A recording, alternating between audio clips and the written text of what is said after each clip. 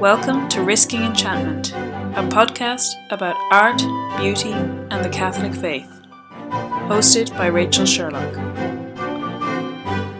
Hello, and welcome to Risking Enchantment. For this week's episode, you've got myself, Rachel Sherlock, and joining me once again is Phoebe Watson. Hello! It's wonderful to be back on the podcast. As if you've listened to our last episode, you know that there's been a little bit of a break in recording for us because of a problem with my laptop that needed to get fixed. So we feel a little bit rusty. We're kind of in the midst of the flurry before Christmas, although we do have most of our chaos out of the way. Pretty much, I think. And so maybe actually at this point it's the opportune time to wish all of our listeners a very happy Christmas. And happy Advent, if it's still Advent for you. But yeah, I expect this will go up right around Christmas. Right. But yes, and blessings for the new year. And just a thank you for sticking with us, for listening to us this year. Thank you for joining us for whether it was one episode or every episode. We're just so grateful. And definitely looking forward to the new year. I am once again hopeful that I will have no scheduling problems for the next season. We will see what God... Because that works so well. We will see what God brings along the way. But I am really just so honoured, and it's such a blessing to get to do this podcast. So I just want to thank everyone for listening. And to move to our topic for this episode, in some ways we're maybe a little late posting it because this is a really great Advent book, but I would say it's a great book for all the time of the year. And I would say, as we mentioned, Advent unfortunately is often not the season of quiet reflection that we're going to be talking about. And I think this Advent in particular, because it was the shortest Advent possible. Right. And so maybe you will get some time after Christmas to quietly reflect once all of the hustle and bustle is done. And in that case, I would strongly recommend you read the book that we're going to be discussing for this episode, which is The Reed of God by Carol Houselander. And it is excellent and beautiful. Yes, I mentioned Carol Houselander if you listen to the sort of bonus episode we did, which was the recording of my women's talk for U2000 this summer. And I referenced her being someone who I was very fond of. That is absolutely the case. However, I have to admit, I read quite a few extracts of her writing up until that point, but this is the first full book that I've read. And I knew it was one of those ones where everyone says you have to read it. And you're like, I know I'm going to love it. I know it's going to be amazing. I just need to get to it. And then as soon as you read it, you go, why didn't I read this, 2, 3, 4 years ago? Why didn't I get to this sooner? Right. It's quite a short book. It's our version is like 130-ish pages, so it's very kind of manageable. However, I will also say that the one negative is that it's a terrible book to read quickly, which both of us kind of had to do. Phoebe in particular got landed with it a couple of days ago and said, you have to read this before we record the episode. And I feel kind of guilty because it really is not a book to be read quickly. It is 100% a book that you need to read and then pause and read and pause, because it is so profound and wonderful. Yeah, it's the kind of book that you want to read a chapter or like half a chapter and then go away for a little bit of time and then come back to. Right. Yeah. So maybe before we dive into it, though, we should give a little bit of context as to who Carol Houselander is. Like I said, I mentioned her in my talk, if you listen to that, but just to give a little bit more context, she was an English mystic, a Catholic mystic who lived in the early part of the 20th century. And she, early in life, she had several very profound visions, and I find that really interesting because it was in between these visions that she also went away from her faith. She was trying to, we're going to be talking a lot about seeking, and she was definitely seeking the truth. But I always think it's interesting how, I think I've referenced this before on the podcast, but we all tend to feel that like, if only we had seen Jesus, or if only we could see an apparition or something like that we would be set in our faith for life.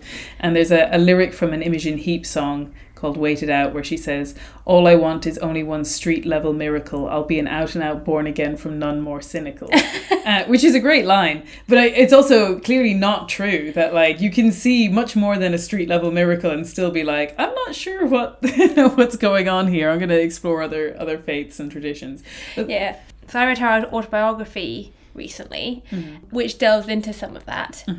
And it just takes her through a really interesting journey up to her early 20s. And her like first mystical experience comes when she's really ill with a neurosis and like in bed for 3 months as like an 11, 12-year-old. And she gets this miraculous experience of the Blessed Sacrament.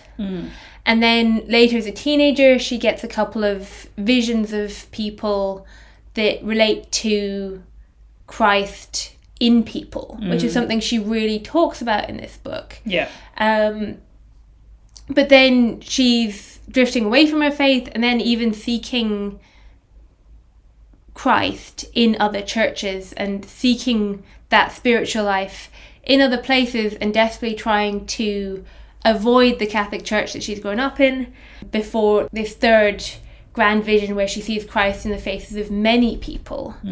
And that's what finally brings her back into the church. Yeah. And it brings her into a place of accepting the sinners in the church that had kind of driven her away. Right. And I think that's really key because that's what she goes on to be, is someone who really ministers to all kinds of people and sinners. And she has a particular ministry. You mentioned her having kind of neuroses. So she has this particular connection to people who struggled with psychological problems and having that special kind of relationship with them. She was an amazing kind of spiritual director, but she was also just someone who was very interesting and fun and led a very like dynamic life, again as like an unmarried woman, and had that kind of freedom to be out in the world. And she hated this idea of like common sense Christians, and she wanted people to be more vibrant and dynamic in the way that they lived, and even to the point of being kind of eccentric. And I think that one of my favorite quotes of hers is she says something like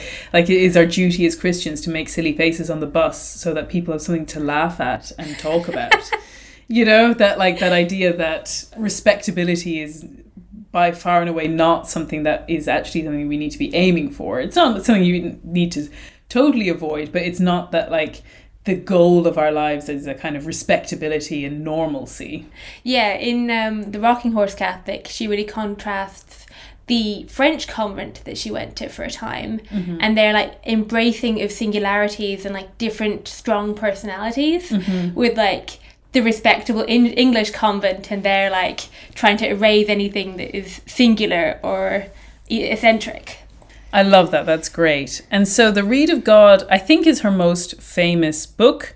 And it is, I think it helps that it's so seasonal because people essentially get a yearly reminder to read it. And what it is about is it's about Our Lady, and especially Our Lady in the kind of run up to the birth of Christ and the season of Advent. And I think our second ever episode of the podcast was called Waiting in the Dark in Advent. And our first real episode. Right. Yeah. Which I did not go back and listen to. There's only so much I can take of my own voice. And my own voice from 4 years ago is a whole extra level. But it's kind of in that theme, which is that she really explores wonderfully and in such an innovative way the idea of emptiness and also even virginity, that these things that we can see as a negation and as an absence are actually things that ought to be powerful forces in and of themselves, that they're not a negative, they're a positive, that they have a purpose, that they lead us to our purpose, that they are not so much a denial, but actually a utility of our being. Yeah, and that those emptinesses are made to be filled with Christ. Yes. Yeah. We're going to talk more about the kind of concept of emptiness, but I do want to read out that quote about virginity, because I think it actually really puts that discussion in context of like changing our perception of what we're conceiving of when we talk about this. So she says, this is in the introduction to the book. In many minds, virginity is associated only with negative qualities, with impotence of body and mind, emotional and spiritual impotence. Unfortunately, there are not only wise virgins in this world, but unwise ones. Foolish virgins. And the foolish virgins make more noise in the world than the wise, giving the false impression of virginity by their loveless and joyless attitude to life. They cause us to turn with a sigh of relief to the page in the Missal which announces the splendid feast of a holy woman who is neither a virgin nor a martyr. These foolish virgins, like their prototypes, have no oil in their lamps, and no one can give them this oil, for it is the potency of life, the will and capacity to love. We no longer think of virginity as the first fruits laid upon the fire of sacrifice, but rather as a windfall of green apples, which are hard and sour because the sun has never penetrated them and warmed them at the core. She's so good. She's amazing. So I just love how she takes that kind of negative image that we can have and totally turns it around. And I feel like that's what she does so powerfully with the concept of, which is related to virginity in this way, to emptiness. Yeah, and her quote about that emptiness is so good as well. She says that virginal quality, which, for want of a better word, I call emptiness, is the beginning of this contemplation. It is not a formless emptiness, a void without meaning. On the contrary, it has a shape, a form given to it by the purpose for which it is intended. It is emptiness like the hollow in the reed, the narrow, restless emptiness which can have only one destiny, to receive the piper's breath and to utter the song that is in his heart. It is emptiness like the hollow in the cup, shaped to receive water or wine. It is emptiness like that of the bird's nest, built in a round, warm ring to receive the little bird. The pre-Advent emptiness of Our Lady's purposeful virginity was indeed like those three things. She was the reed through which the eternal love was to be piped as a shepherd's song. She was the flower-like chalice into which the purest water of humanity was to be poured, mingled with wine, changed to the crimson blood of love, and lifted up in sacrifice. She was the warm nest rounded into the shape of humanity to receive the divine little bird. Emptiness is a very common complaint in our day, not the purposeful emptiness of the virginal heart and mind, but a void, meaningless, unhappy condition. I think that's so powerful, and obviously that's where the name of the book comes from, the reed of God, that the idea of the instrumental reed through which the music is played. And it just is so much of a transformation of what we think of emptiness. Like, instead of this lack of something being in there, there's like that quiet expectancy and that promise of fulfillment. Yeah, that the emptiness is part of the shape of the whole. And what I love about what she says in that context is that she's also really good about highlighting how that there's a distinctiveness to everyone's experience of this emptiness, and that it's not all the same. I was thinking a lot about how it related to that quote of St. Augustine of "Our hearts are restless until they rest in you," but that like it's not a uniform resting, that like there's a different yearning in each person, and in the same way that there's a kind of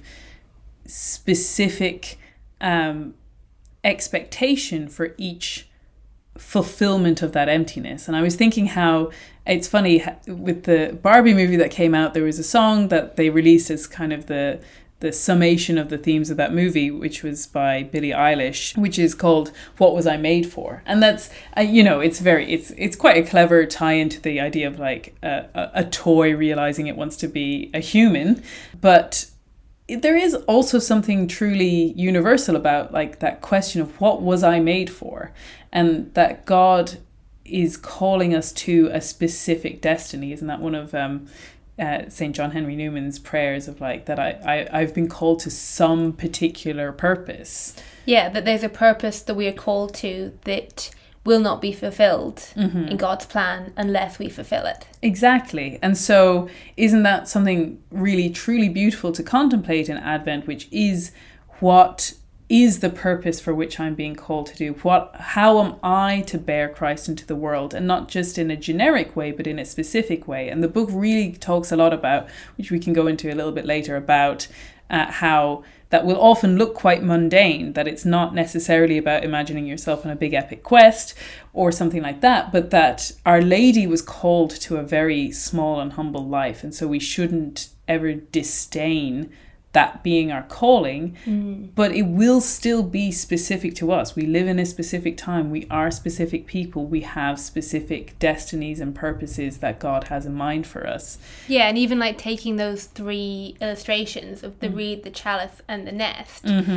First of all, there's 3 of them, not 1. Yeah. And then each one of those will look different for each one of us. Yeah. And there may also be others. Yeah, exactly. And she says, "It is the purpose for which something is made that decides the material which is used. The chalice is made of pure gold because it must contain the blood of Christ. The bird's nest is made of scraps of soft down, leaves and feathers and twigs, because it must be a strong, warm home for young birds. When human creatures make things, their instinct is to use not only the material that is most suitable from the point of view of utility, but also the material that is most fitting to express the conception of the object they have in mind." And further than that, she even kind of goes on to say how the hardships that we experience will be specific to the purpose that we are being called to. And I think that's also really interesting. We're going to talk a little bit about how Christmas can be a difficult and even melancholy time of year for people, and how it can also, especially in the age of social media, be such a time for jealousy and envy and looking at other people's lives and saying, like, mine doesn't match up and I don't have this and I didn't get these presents, or I'm not with this family, or I'm missing this person in my life. Wondering why we're empty. Right, exactly. And so I think it was really moving to me when I got to that section where she talks about how, she says, "The reed grows by the streams. It is the simplest of things, but it must be cut by the sharp knife, hollowed out, and the stops must be cut in it. It must be shaped and pierced before it can utter the shepherd's song. It is the narrowest emptiness in the world, but the little reed utters infinite music. The chalice does not grow like the flower it resembles. It is made of gold. Gold must be gathered from the water and the mud and hewn from the rock. It must be beaten by countless little blows and give the chalice of sacrifice its fitting beauty. The twigs and fluff and leaves of the bird's nest are brought from all sorts of places, from wherever the brave, careful mother alights with fluttering but daring heart to fetch them, from the distances and explorations that only the spread of wings of love know. It is the shape of her breast that moulds the nest to its inviting roundness. Thus it is with us. We may be formed by the knife, pared down, cut to the least, to the minimum of our own being. We may be marked indelibly by a succession of strokes, blows from the gold beater's hammer, or we may be shaped for our destiny by the love and tender devotion of a devoted family." So beautiful. I know. It was so appalling when I got to the end of the book and I had all the sticky notes of like the quotes that I wanted to pull out, and I knew I was going to have to type them up, and I was like, I'm just typing out the book. Like, I feel like that's just illegal. But it's just so wonderful to really sit in that contemplation through Mary of what it means to create a space for God. And like, and she does this so beautifully in the book where she talks about, you know, the womb of Our Lady being a space that is ready and waiting and then expands and holds our Lord close to her. And it's so easy to take it for granted in terms of like, oh yes, Our Lady was pregnant with our Lord and gave birth, but the idea of actually having a space that bears Christ within us. Yeah, I also love how, especially with that illustration of the nest, it's pulling stuff from all over. Like, it's pulling all the different parts of our lives and wrapping them around Christ, which I think for me helps in that illustration of, sometimes you hear obviously when you hear the idea of having to get rid of everything to follow Christ, and rather it's to wrap our lives around Christ. Yeah. And she does talk at some point about needing to empty the nest if it gets filled with things that shouldn't be there. Yeah. That we do have to actually create that empty void as well. But there is also a sense in pulling the various parts of our lives in, and that they encompass who we're meant to be before God. Yeah, absolutely. Yeah, it's just an incredible image. And it's interesting, we were reflecting on this with, like, because she talks a little bit about people who then fill their lives and become very busy and are afraid of the kind of the stillness and the space, and and is Christmas not almost the worst time to cultivate it, but how necessary it is. So I think that we have a quote from an article, I think it's by on a website called Catholic Insight, which referenced Jane Austen in this, and so I was like, well, of course that has to go in. We have to reference Jane Austen at some point. Yeah. Phoebe, do you want to take that?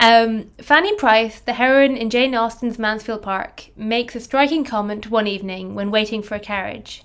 She says the time between dinner and the carriage passed in a quick succession of busy nothings. Even though Fanny was only remarking on the passing of a few short hours, I think the line illustrates perfectly how easily life can become dull and boring. We wake up, go to work, eat, watch TV, surf the net, and go back to sleep, only to do the same thing the very next day. We become bored and complacent and stuck in ruts. Then we have a midlife crisis and buy bigger houses or sports cars just to feel alive, because we're terrified that life really is nothing more than an endless succession of busy nothings. The ordinariness of your day will be transformed. No longer will the daily drudge be drudge. The contemplation of humanity, inextricably entwined with divinity, will transform every dish and every diaper into purposeful mission. It's so great. And I think what's key about that is that obviously, as she's talking about making space, and it is absolutely true that we all need to find the space for prayer and contemplation and silent prayer and all of those things. But she's actually not saying that we need to all retreat into a monastery. And like for someone who spent quite a lot of time in convents and things like that, but that there is a beautiful space to be found for bearing God into the world in carrying out the small things of our life. And that when we do that, we're actually following Our Lady. Yeah, that she really delves into the idea that Our Lady didn't go away and hide and lead a special... She says she was not asked to lead a special kind of life, to return to the temple and live as a nun, to cultivate suitable virtues or claim special privileges. She was simply to remain in the world, to go forward with her marriage to Joseph, to live the life of an artisan's wife, just what she had planned to do when she had no idea that anything out of the ordinary would ever happen to her. It almost seemed as if God's becoming man and being born of a woman were ordinary. It's so great, yeah. And I love that. And she says towards the end of the book as well that even after our Lord ascends into heaven, again, you think, like, okay, Our Lady has done everything she needs to do. Surely she can just retreat and become a little hermit and contemplate her son. And no, she gets given a new son and presumably has to go live with them and do the dishes and, serve them and be served by them and be part of their lives and move around where they move. And it talks about her going back to baking the special kinds of cakes that boys like. Yeah. And that kind of beautiful hominess of the domestic scene and that domestic service. I love it so much, which is not, and obviously in no way is she denigrating people who do go into the monastic and contemplative traditions. But she says, we shall not be asked to do more than the Mother of God. We shall not be asked to become extraordinary or set apart or make a hard and fast rule of life or compile a manual of mortifications or heroic resolutions. We shall not be asked to cultivate our souls like rare hothouse flowers. We shall not, most of us, even be allowed to do that. What we shall be asked is to give our flesh and blood, our daily life, our thoughts, our service to one another, our affections, our loves, our words, our intellect, our waking, working and sleeping, our ordinary human joys and sorrows to God. I mean, you know, every time I read a quote, I feel like we want to pause and just leaves a load of dead space in a podcast. I know, it feels like you want to just go back and read it again. Yeah, I think that's particularly, like, in Advent, you get so caught up in the rush of doing all the little things for everyone. And you can feel like that means your Advent has failed. Yeah. And I think there's such an extraordinary comfort in this, that flesh and blood act of serving others in your Advent is part of our calling to bear Christ to the world. Absolutely. And it's funny because we were preparing this episode of the podcast while also preparing for our annual Christmas party that we throw at our flat. And we were so really blessed this year that so many of our friends were able to come. It was kind of bigger than we've ever had before. And it was a joy and such a blessing. But it can often feel, because obviously I enjoyed that party very much. And so it feels sort of self-indulgent. And I'm very aware that it took place in Advent and not Christmas, but nobody's around during Christmas, so it had to be during Advent.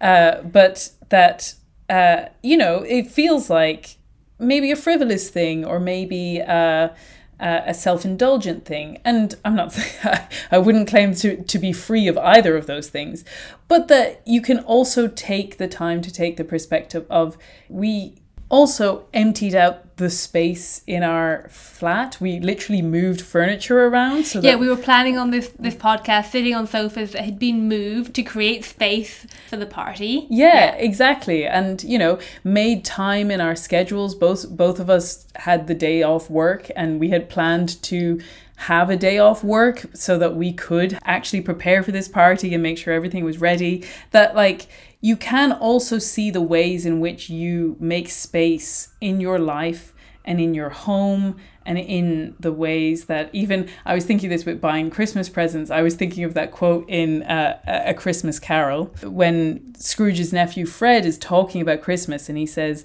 "But I am sure that I have always thought of Christmas time, when it has come around, apart from the veneration due to its sacred name and origin, if anything belonging to it can be set apart from it, as a good time, a kind, forgiving, charitable, pleasant time, the only time I know of in the long calendar year when men and women seem by one consent to open their shut-up hearts freely, and to think of people below them as if they were really fellow passengers to the grave, and not another race of creatures bound on other journeys. And therefore, uncle, though it has never put a scrap of gold or silver in my pocket, I believe it has done me good, and will do me good, and I say, God bless it."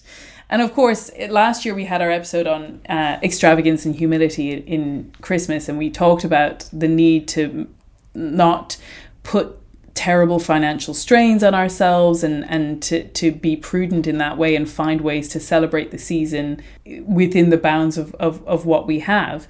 But in terms of, like, you know, buying Christmas presents is by its very nature an extravagance. You are, you know, less well off in the process of doing so. Depends on what you receive back. But that you know, especially if you're giving with the sense of not giving with the expectation of receiving. If you're giving the way you're supposed to be giving. Right. That it makes you poorer. It makes you, you know, all of these things that, like, you can actually see Christmas as a time of emptying out as much as receiving. Yeah, and especially what you said about that, carving time out of your schedule for 101 things. And that isn't emptying, that it can feel really busy, but it is part and parcel with this, like, welcoming of the Christ child. Absolutely. And that, like, obviously it should be in tandem with things like the things that we more associate with emptiness, like silence and contemplation and those things. But to, at the very least, bear our Christian perspective into those spaces as well, and see it as an opportunity to bear Christ into the world, and be to host friends and love them and serve them and give them a happy memory and a good experience, and all of these things. That what Carol Houselander is saying is that these are all right and proper parts of bearing Christ into the world, because it looks like your home, it looks like your to-do list, it looks like your family. Yeah, it looks like the mundane, but the mundane is where we're called to serve. Yeah, it's so beautiful. Yeah, and Carol Houselander has a really interesting quote about this in her Advent section that says, "This Advent awareness of the emptiness does not lead to a selfish preoccupation with self. It does not exclude outgoing love to others. Far from it. It leads to them inevitably, but it prevents such acts and words of love from becoming distractions. It makes the very doing of them reminders of the presence of Christ in us. It is through doing them that we can preserve the secrecy of Advent without failing to offer the loveliness of Christ in us to others." And she also just has this really beautiful conception of the secrecy of Advent. That is the secrecy of a child growing in its mother's womb. That it's so intrinsically linked to Christmas as well. Like even Santa coming down the chimney at Christmas. Yeah. That there's such a sense of secrecy as a good thing. Yeah. And like you're trying to get presents for each other secretly and keep the surprise. That I think that's just such a beautiful link to the secrecy of Christ within us. And it's a way of almost like hiding the Christ life within us to treasure it. Not that you're not bearing it out to the world as well, but the idea that you don't necessarily need to talk about it. She says, "It is not necessary at this stage of our contemplation to speak to others of the mystery of life growing in us. It is only necessary to give ourselves to that life, all that we are, to pray without ceasing, not by a continual effort to concentrate our minds, but by a growing awareness that Christ is being formed in our lives from what we are. We must trust him for this, because it is not a time to seek his face. We must possess him secretly, and in the darkness, as the earth possesses a seed. We must not try to force Christ's growth in us. With a deep gratitude for the light burning secretly in our darkness, we must fold our concentrated love upon him, like earth, surrounding, holding, and nourishing the seed." I love that idea that you're not supposed to go and like uproot Christ every 5 minutes to see how he's getting on. That we're actually called to be patient in that. Yep. And wait for the fruits to come. Yeah.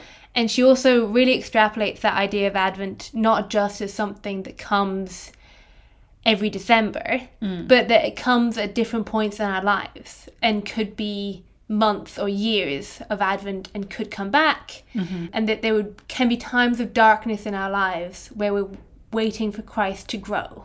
Yeah. And that we're called in that space to treasure it, but not to like be anxious and impatient about it. And to abide with God and not always be so focused on the outward appearance of things. Yeah. And again, like I said, this is the reason I pulled on her so much for my talk on womanhood, was that it was something that I felt really strongly about in terms of a preoccupation that can happen very easily with being more preoccupied with the appearance of virtue than actual virtue. And she says wonderfully that the whole thing, in this case, the birth of Christ, the whole thing was to happen secretly. There was to be no announcement. The psalmist had hymned Christ's coming on harps of gold. The prophets had foretold it with burning tongues. But now the loudest telling of his presence on earth was to be the heartbeat within the heartbeat of a child. It was to be a secret, and God was so jealous of his secret that he guarded it at the cost of his little bride's seeming dishonor. He allowed Joseph to misjudge her, at least for a time. Ooh. And I think that's so beautiful, because it comes back to what I was saying about the jealousy or the sense of lack that we can have when we look around at Christmas, and how we can feel like it looks like we failed, or we don't feel like it measures up, or our decorations aren't beautiful enough, or our family is not cohesive enough, or whatever it is that... The typical family fight on Christmas Day. Right, exactly.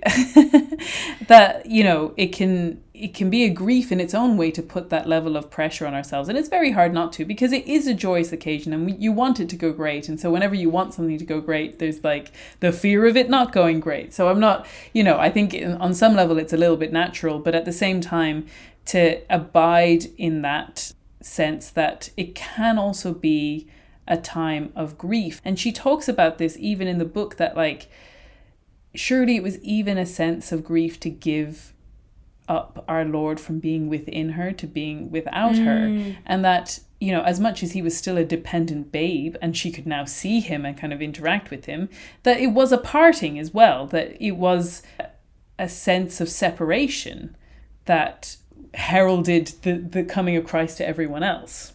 And it's so interesting the way that she talks about this kind of duality, which is the joy of Our Lady's experience with Christ, but also the continual kind of hardships as well with it. Yeah, the idea that her offering of Christ on Calvary begins with her placing Christ in the manger. Yeah.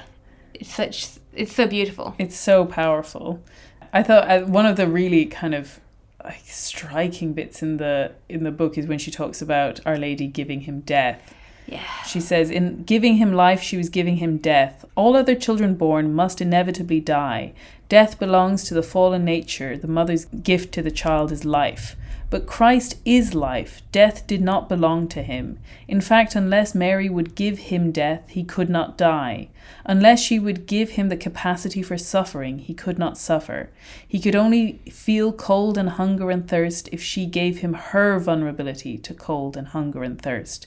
He could not know the indifference of friends or the treachery or the bitterness of being betrayed unless she gave him a human mind and a human heart. That is what is meant to Mary to give human nature to God.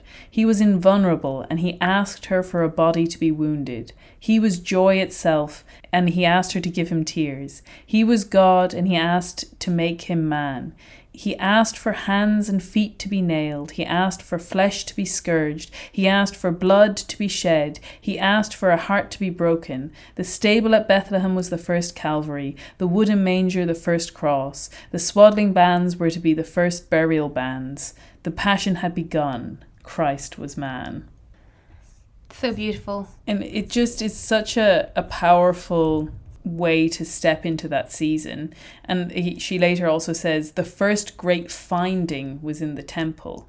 The second great finding was on Calvary. Did you not know that I must be about my Father's business? Father, I have finished the work you gave me to do. Mary found her lost child on Calvary. And I think it reminded me of a lot of other really beautiful pieces that I have really cherished in the Christmas season. Because I think for me, I love Christmas. I've been having a great time, but I have also come to know that I find it a slightly melancholy time as well. And to just prepare for that and know that this is part of the jumble of the Christmas experience.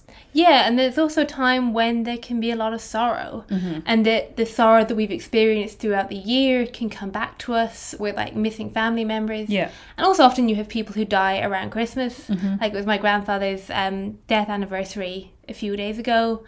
Like those kind of things coming back and reminding us of those that we've lost. Because we feel like Christmas should be a really happy time. But there's always sorrow and grief within that. Yeah. Like my parents' church back home does this really beautiful Blue Christmas service, which is a deliberate, quieter service for those who are not currently in a place where they can celebrate with great joy. I think that's so beautiful. And ministers to that need. What a giving thing to do. Yeah, I really love it. And I have this like little bugbear where I really love the film Meet Me in St. Louis, which famously has the song Have Yourself a Merry Little Christmas in it, which I love.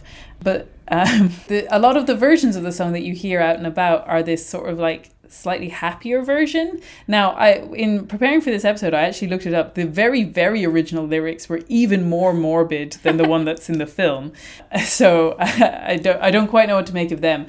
But the ones that kind of get popularized now, they replace a couple of the lyrics. There's one which is, until then we'll have to muddle through somehow to hang a shining star upon the highest bough.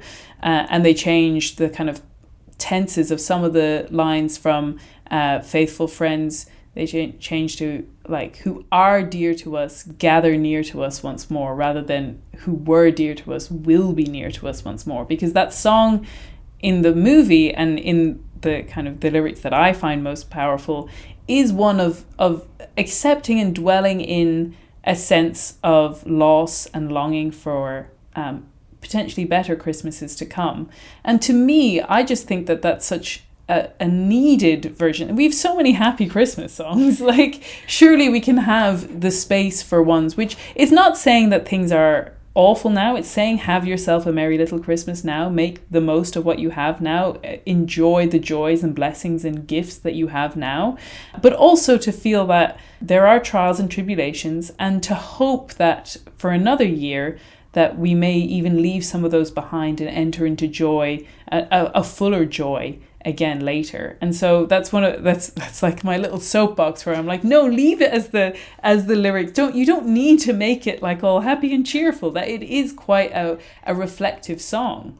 Yeah, that we're allowed to hold more than one emotion at a time. Yeah. Like, we're allowed to feel the sorrow and grief. Yeah. And actually it's only by acknowledging that we're then able to enter into joy. Exactly. I think part of our sorrow at Christmas often comes when we try and pretend that it's like unmitigatingly happy. Yeah.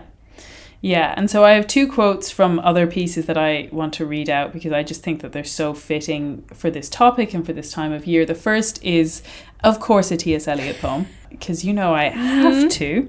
It's called The Journey of the Magi, and it's about the experience of the Magi coming to meet our Lord. And it begins with, a cold coming we had of it, just the worst time of the year for a journey, and such a long journey, the ways deep and the weather sharp, the very dead of winter, and the camels galled, sore-footed, refractory, lying down in the melting snow. There were times we regretted the summer palaces on slopes, the terraces, and the silken girls bringing sherbet. But it ends with, all this was a long time ago, I remember, and I would do it again. But set down this. Were we led all that way for birth or death? There was a birth, certainly. We had evidence and no doubt. I had seen birth and death, but had thought they were different. This birth was hard and bitter agony for us, like death, our death. We returned to our places, these kingdoms, but no longer at ease here, in the old dispensation, with an alien people clutching their gods. I should be glad of another death.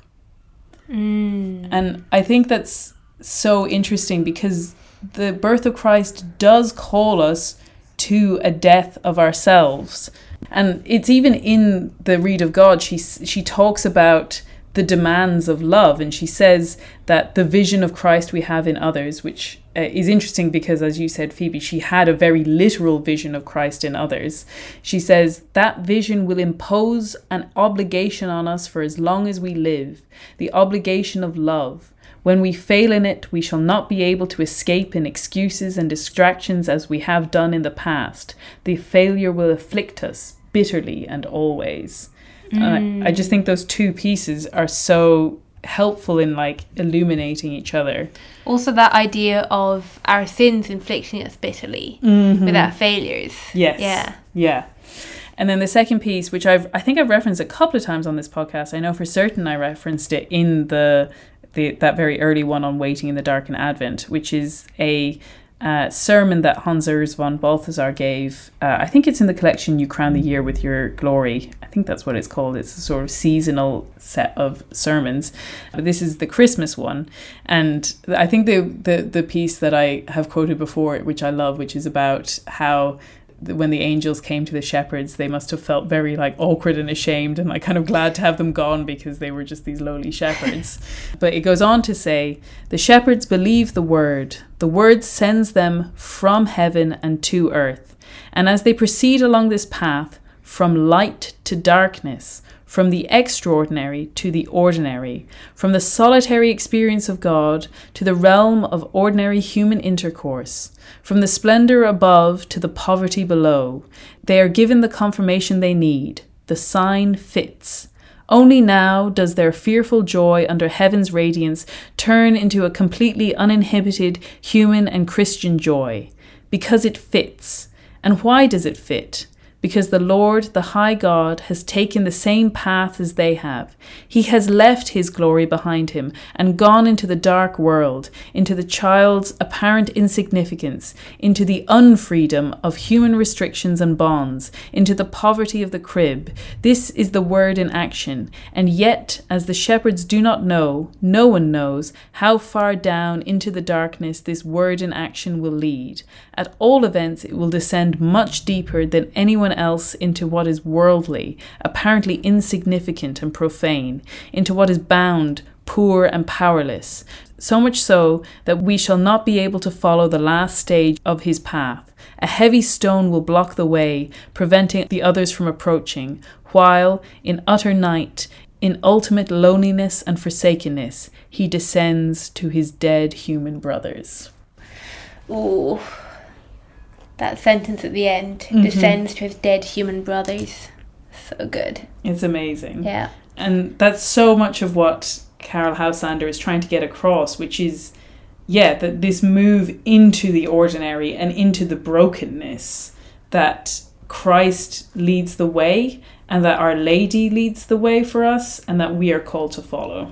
Yeah, and there's also such a beautiful illustration there of the shepherds seeking Christ in faith. And having, the idea of having to go from the extraordinary sign of the angels to the ordinariness of the crib. And she talks about that beautifully with Our Lady, of Our Lady having to seek Christ in faith.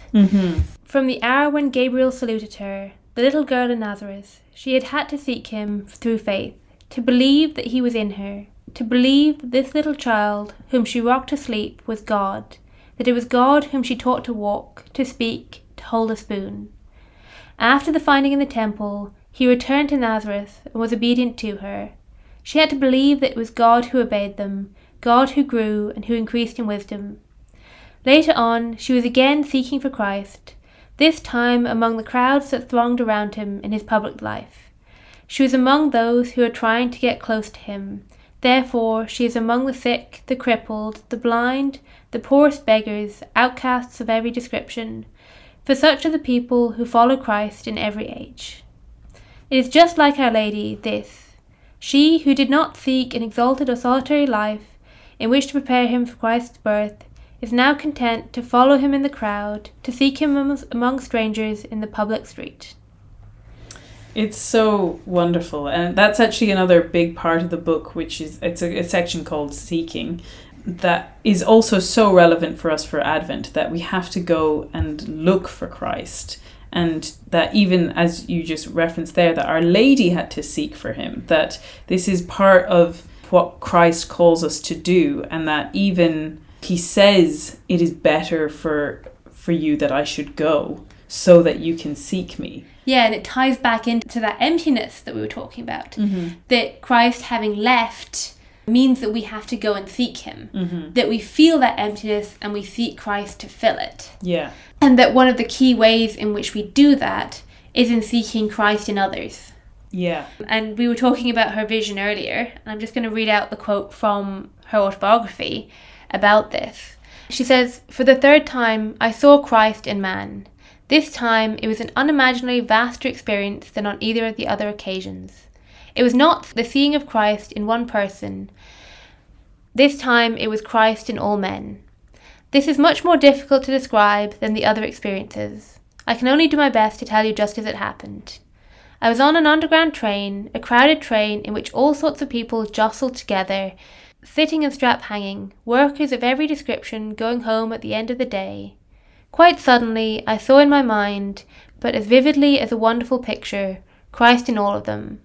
But I saw more than that. Not only was Christ in every one of them, living in them, dying in them, rejoicing in them, sorrowing in them, but because he was in them, and because they were here, the whole world was here too, here in this underground train."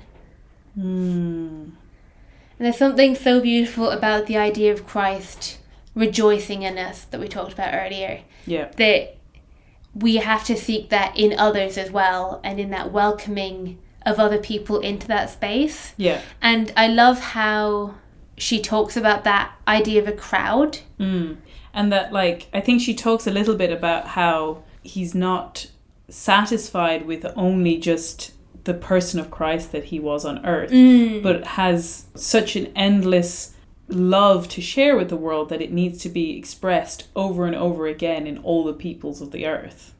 Yeah, it's that expression of Christ in the irrepeatability of each human person. Yeah, it's so great. And so that idea of like, yeah, the crowd of Christ. Yeah, and I think like we were in town yesterday and the crowd's doing their Christmas shopping, and it's very easy to kind of get annoyed with the crowd and get caught up in like your isolation from the crowd and like disdain the crowd. Yeah. But Christmas is actually a time for being part of the crowd as well. And she draws that out really beautifully with Our Lady. She says, true to her consistent compassion for us, her entering into our experience, the few glimpses we have of Our Lady nearly all show her in the crowd, crowded out of the inns of Bethlehem when Christ was born, seeking him in the crowds on the road back to Jerusalem, persuading him to his first miracle in a crowded marriage feast, seeking him in the crowd in his public life. Even in the immense lowliness on Calvary, she was surrounded by the crowd around the cross. Just that idea of not separating yourself from humanity that she keeps coming back to about is so important to Our Lady, that she's not set aside, because she talks about how it feels like it can be hard to relate to Our Lady because she's the best of all humans, so like what do I have in common with Our Lady? And that actually that she is so close to us in our daily lives, that she is so in the midst of us, that she is never set apart from us, that she's right there with us, and that's how our Lord wanted her to be. And again, as we kind of just said, that's also how our Lord wants to be experienced himself. Yeah, that she is bearing Christ to us, that we might bear Christ and reflect Christ back to her and obviously to Christ. And to the world in general. To the world, yeah. And yeah, there's another quote where she says, they will know his presence not by any special beauty or power shown by us, but in the way that the bud knows the presence of the light by the unfolding in themselves, a putting forth of their own beauty. It seems that this is Christ's favourite way of being recognised, that he prefers to be known, not by his own human features, but by the quickening of his own life in the heart, which is the response to his coming. When John recognized him, he was hidden in his mother's womb. After the resurrection, he was known not by his familiar features, but by the love in Magdalene's heart, the fire in the hearts of the travellers to Emmaus, and the wound in his own heart handled by Thomas. Which I think it just brings us into why it is such a wonderful thing to celebrate the people in your life at this time, but to have that awareness of it being both you bearing Christ to other people and seeing Christ in those other people. Yeah, and that reverencing of Christ in other people. It's so beautiful. Yeah, absolutely. So, you know, for quite a short book, I think it packs a powerful punch. I know, there's a few things we've just left out entirely. Yeah, we may come back to in another episode, but yeah, like incredibly, yeah, we have not even covered everything that's in the book. I would really recommend reading it. And I feel like this episode in particular, maybe more than other episodes, has featured a lot of quotes, but it's so hard when someone puts it so beautifully to say like, no, I know what to say, you know. I mean, there's no point in us paraphrasing it when we can read her saying it way better. Just a shout out to Ronan, who gave us this book. He and his fiancée Chloe are big listeners of the podcast.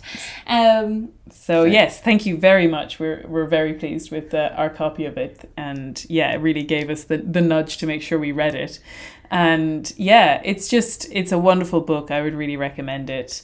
And I hope this episode has been interesting. In some ways, like I said, it always feels a little bit taboo to bring up like maybe senses of melancholy or hardship or parting at Christmas, but that hope that we can bear Christ to others who are maybe struggling at this time, but also that to know and take comfort in the fact that it is both a joy and a grief at the same time, that there are always multiple facets to any of these big occasions in our lives. Yeah, that we can hold both of these things in tension, and by being charitable with ourselves as well as with others, hopefully do so better and more generously. Yeah.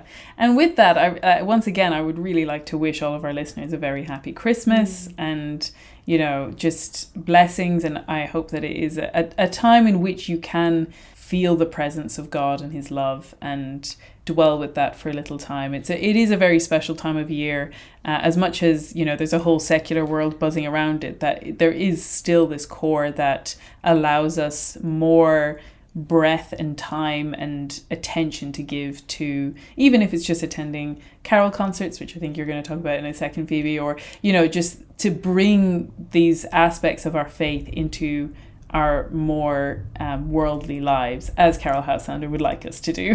Yeah, and that hopefully you manage to find some good quiet time between Christmas and New Year in that lull to take some time to reflect, but also then to minister to others and to spend time with them and catch up with people without feeling like that's drawing you away from prayer. Yeah, exactly. That integration of both of them together. And as usual, I know we've only just come off a forced hiatus, but in the spirit of actually getting some time to see friends and to relax and maybe prepare a couple of episodes of the podcast, we will be off for January. We will be back in February. We are already planning episodes. I want to reassure any of our listeners. There was someone who reached out very kindly and was like, I was worried that you'd stopped. I have not stopped. The podcast will return as normal in February. And really looking forward to getting stuck into some topics then. I'm getting excited planning next year's episodes already. And it's such, as I mentioned already, it's such a pleasure to get to do this podcast. So I'm looking forward to next year's episodes already. But to finish up our episode as we normally do, I have to ask you, Phoebe, what are you enjoying at the moment? Well, I mean, you already spoiled it. I've been to some lovely carol concerts recently. Particularly one by the Bach singers that I go to quite a lot here in Dublin, and another by my sister's old choir that was in St. Patrick's Cathedral with like all the lights turned off except for at the altar where the choir were, which was just a really magical experience. And it's such a beautiful time of year to really appreciate live music. So I've been enjoying that. I am also going to say music. It's going to be a little less seasonal, but it will be actually quite relevant. To completely fess up, I don't listen to a lot of kind of Christian worship music. It's not really the genre that I gravitate towards naturally. But recently I've been exploring, thanks to some recommendations, some more... I don't want to say Christian music because in my mind that technically covers everything from Bach's Requiem to like, I guess, Oceans by, is it Carrie Job? Any of those, like Christian music is truly everything, but let's say kind of explicitly Christian music, and also at the same time exploring the bounds of what that can mean and what can still fit in that category while also being maybe more ambiguous or accessible for people outside of the faith. So there's a couple of ones that I've been listening to. There's Chris Renzema. Really enjoy his stuff. There's a couple of tracks from his new album, which I think is called Manna Part 1. It came out in the last year, so I presume there's a Manna Part 2 coming at some point. But I think the tracks that I enjoyed from that were Holy Ghost and the track called Manna. I've been listening to Rich Mullins, who is very new to me, but I'm enjoying it. I think the album I've listened to most is called A Liturgy, A Legacy, and A Ragamuffin Band, and the tracks I was enjoying from that in particular were one called 5210 and the other called The Colour Green. And finally, I've also been listening to The Arcadian Wild. They have an album called Principium, which goes through the different seasons, and I really enjoy that. I think they're the one that are the least explicitly Christian, but yes, I have been enjoying all of those, and so I would like to recommend those and to thank my friends who have very kindly recommended those to me in kind of the recent months. And it feels very strange to say this, but that's it for 2023. Whoa. And we hope to have you back in a couple of weeks, because believe it or not, February is actually only a couple of weeks away. What? And in the meantime, you can follow us on Instagram at Risking Enchantment Podcast. If you want to get emails, especially of when we post new episodes, you can sign up to our newsletter, which is on my website, rachelsherlock.com. And I think I still post on Twitter or X or whatever it's called. I will do my best. I think I forgot once or twice recently, but you can follow me there. My handle is @SeekingWatson. And once again, wishing you a very happy Christmas. Goodbye. Bye. This has been Risking Enchantment. Music by Kevin MacLeod. You can follow me on Instagram and Twitter with the handle @SeekingWatson. And you can find out more about me and the podcast at rachelsherlock.com. Thank you and God bless.